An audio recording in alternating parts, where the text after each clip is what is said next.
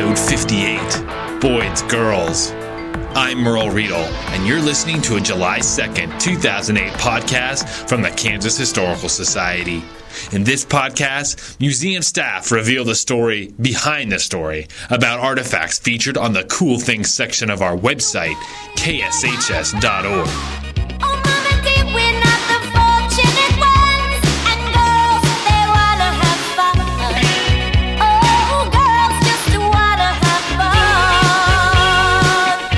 With broken rifles and broomstick parts, Boyd's Girl Cadets were a force to be reckoned with.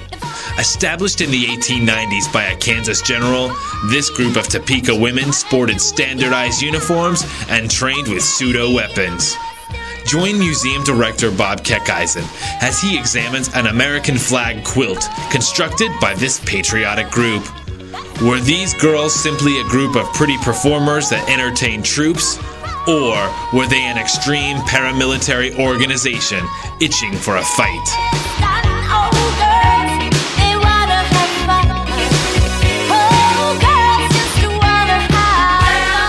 Later, we raise the stakes as we attempt to connect William Allen White to the legendary Las Vegas casino, The Sands. Did White, a small-town Kansas newspaper editor, take summer vacations in Sin City in order to hang out with Old Blue Eyes and Sammy and other members of the Rat Pack? You'll find out when we play another round of 6 Degrees of William Allen White. But first, Boyd's Girls.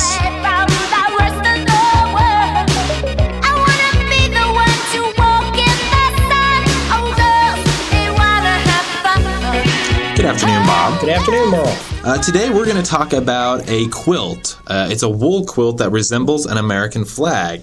It has red and white stripes and a blue field with white stars, just like your normal flag. Yep. Except the stars on this flag/quilt, they're embroidered with female names from residents of Topeka.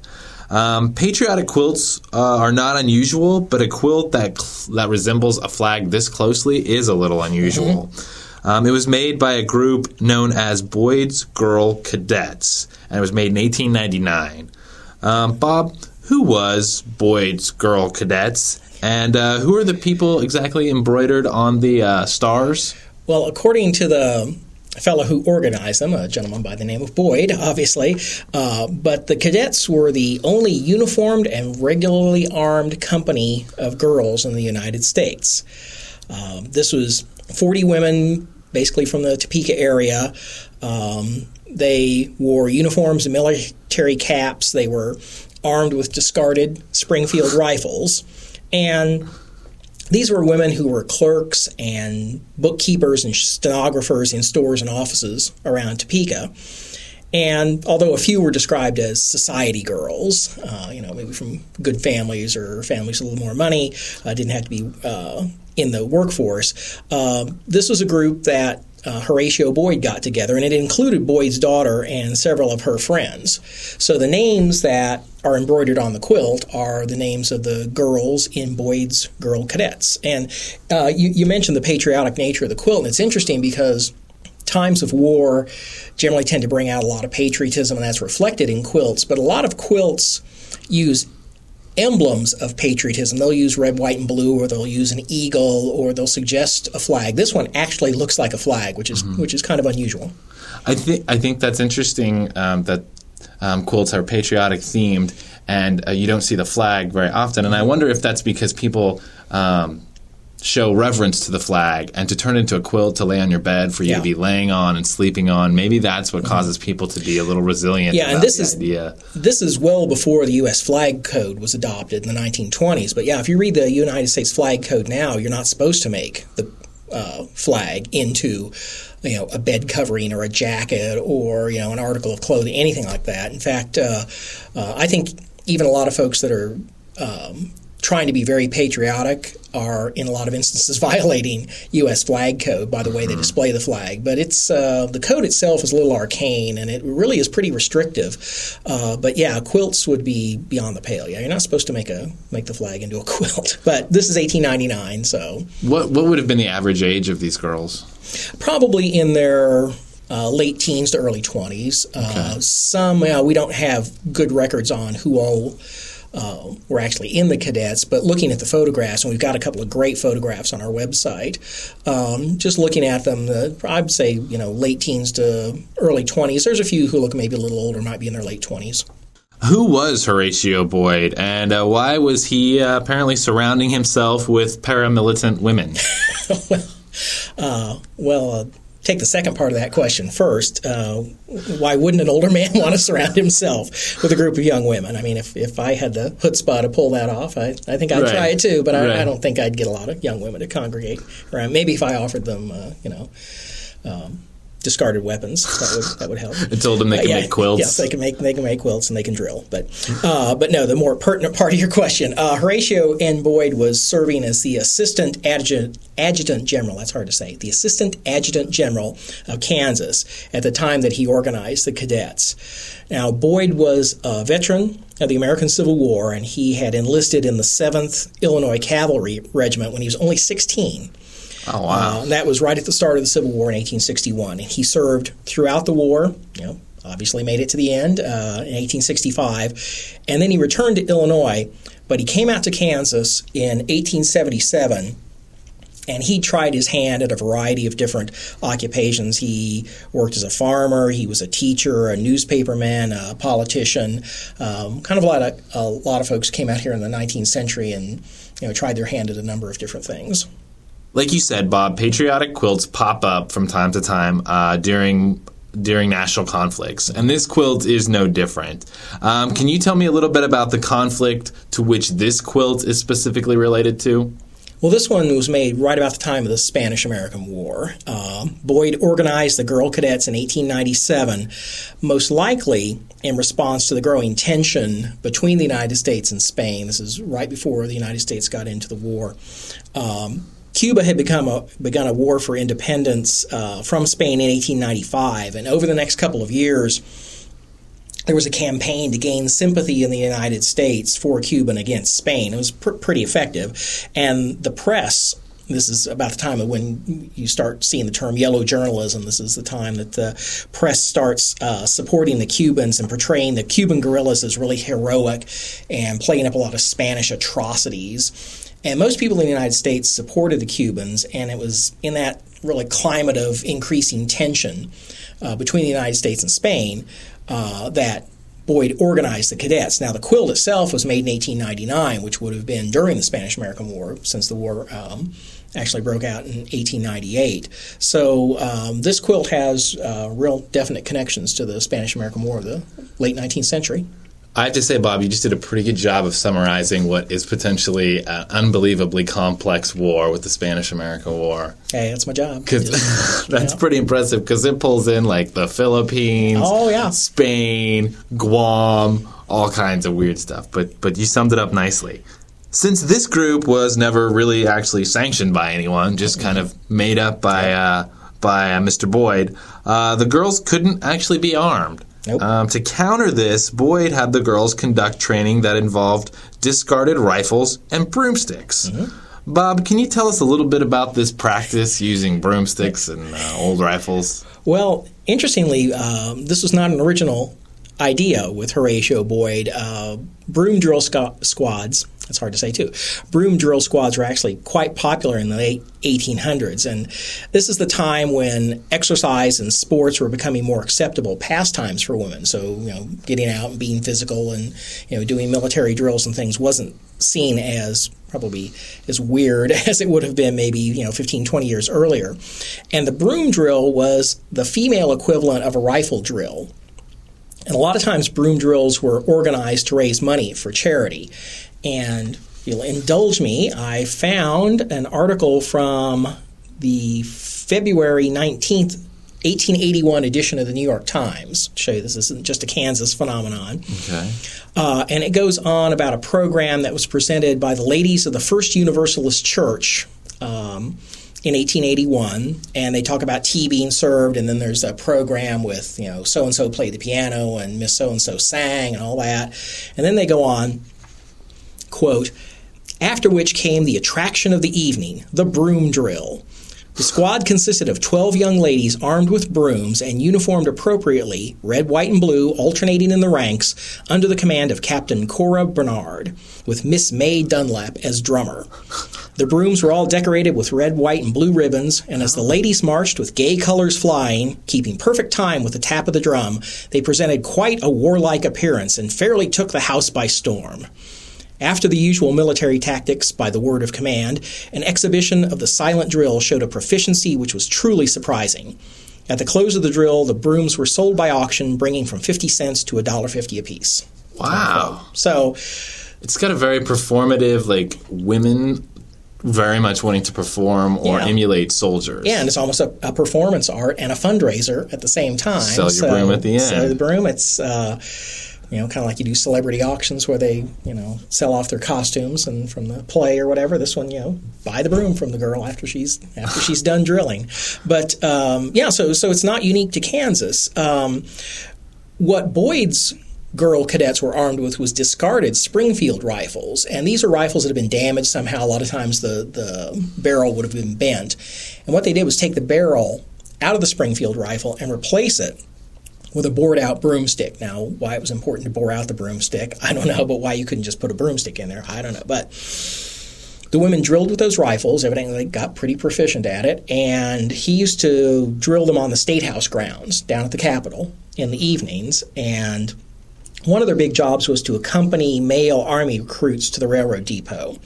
So, during the Spanish-American War, men would, sign up, recruit, go to the train depot to go off to training. Well, they would be escorted by Boyd's girl cadets. And they marched and performed in the Senate chambers. They performed in local parades. So it was a pretty popular group, and they were evidently out and about quite a bit. So they had kind of a USO component to them. Yeah, I think so. I think this is sort of an auxiliary support for the men that are going off to war, the men that are going off to train for the military. It's a way to get the women involved and give them something to do. And as I said, this is right about that time when physical activity is becoming much more acceptable for women. So this is probably a way that they could get involved, since they actually couldn't join the military at the time.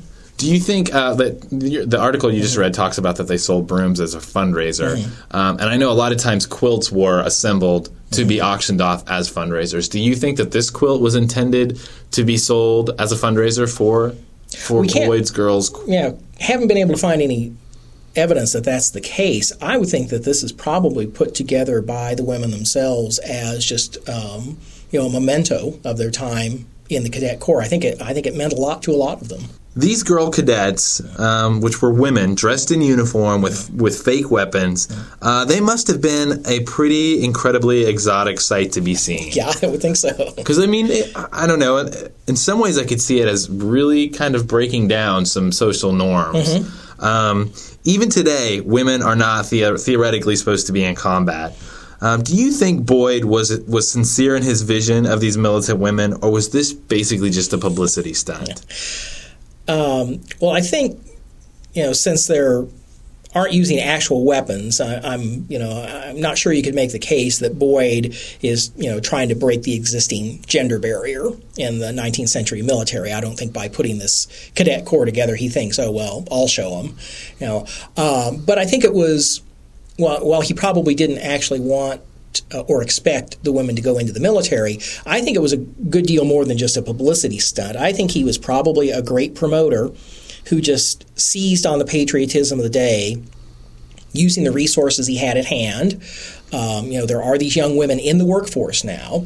This is not a time when women are just sitting home. So I think he provides a good social network for the women as well. I think the women who were in this really were probably very proud of it. Broom drill squads were apparently very popular, like you said, in the 1800s, in the late 1800s. I'm curious, Bob, how effective is the broomstick in battle? Why were they training on the broomstick? Why not a mop? I don't know. Could one actually be swept to death?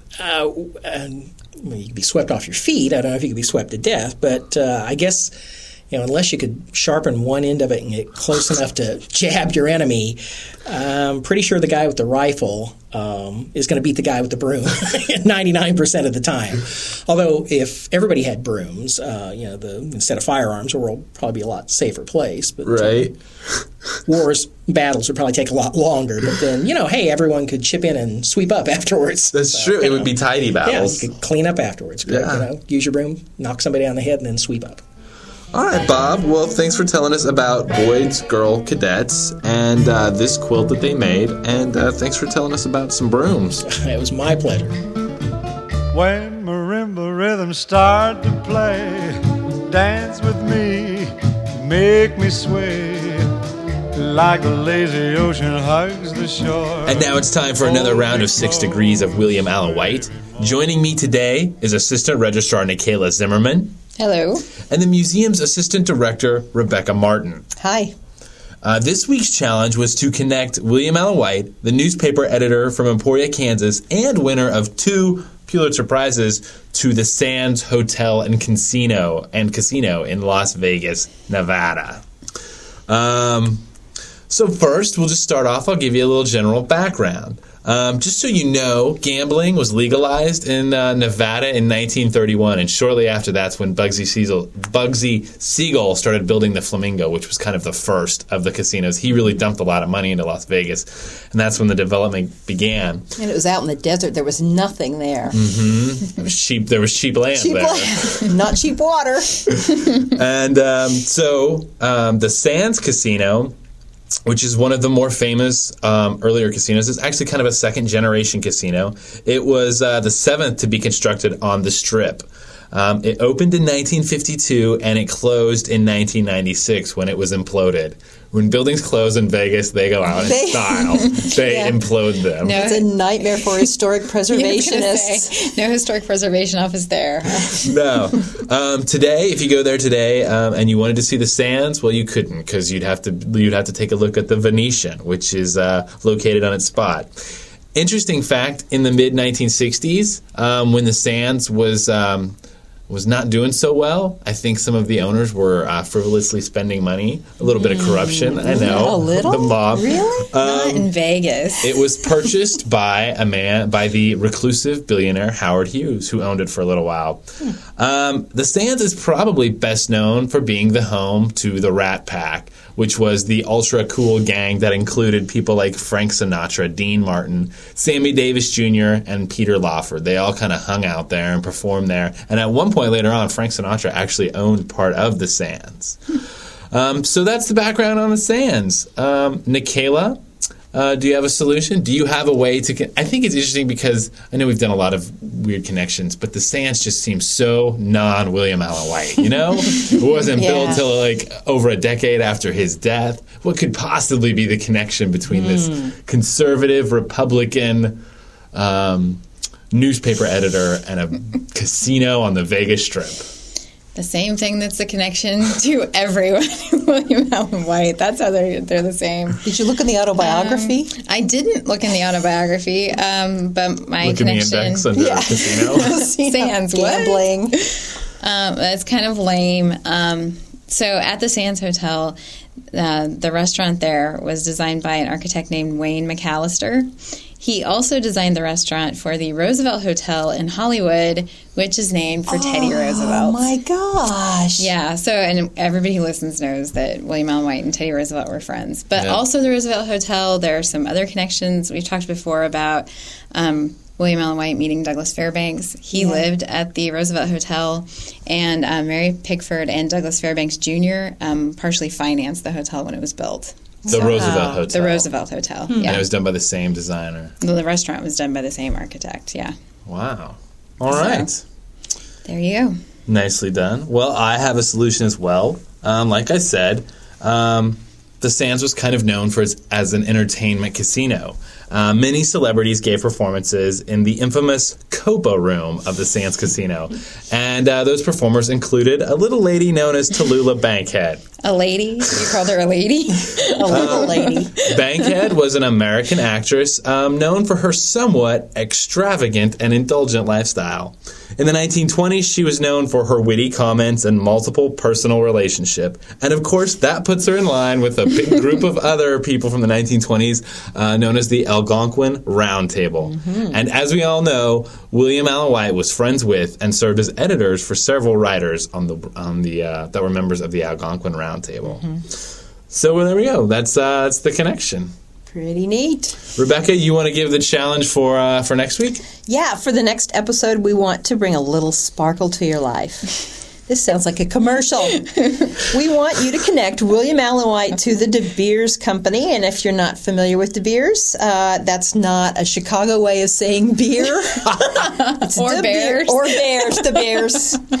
This company, the one we're referring to, is famous or infamous for its exploration and distribution of diamonds. Yeah, it's got there's a lot of conspiracy connected to the De Beers Company. I think they're like a Dutch company, right? I'm not sure, but we'll find out next week or next time. But they've cornered the market in the world. Diamonds. That's a nice way of putting it. So if you think this challenge, if you don't think this challenge is too hard, okay. Diamond humor, we want you to play. Just send your chain of connections to podcasts@kshs.org. That is podcast with an S. Like a flower bending in the breeze, bend with me, sway with ease. That concludes episode 58, Boyd's Girls. If you'd like to see images of this rare flag quilt that was made by a group of militant women during the Spanish-American War, go to our website, kshs.org, and click on the podcast icon. Only you have the magic technique. When we sway, I grow weak. Come back in 2 weeks when Assistant Museum Director Rebecca Martin examines cookware used at the first family-owned Mexican restaurant in Wichita, Kansas. Born in Mexico, the founders of this restaurant lived through a series of incredible events before even arriving in the U.S. Events that included extreme inflation and the Mexican Revolution. This podcast is a production of the Kansas Historical Society. Real people, real stories.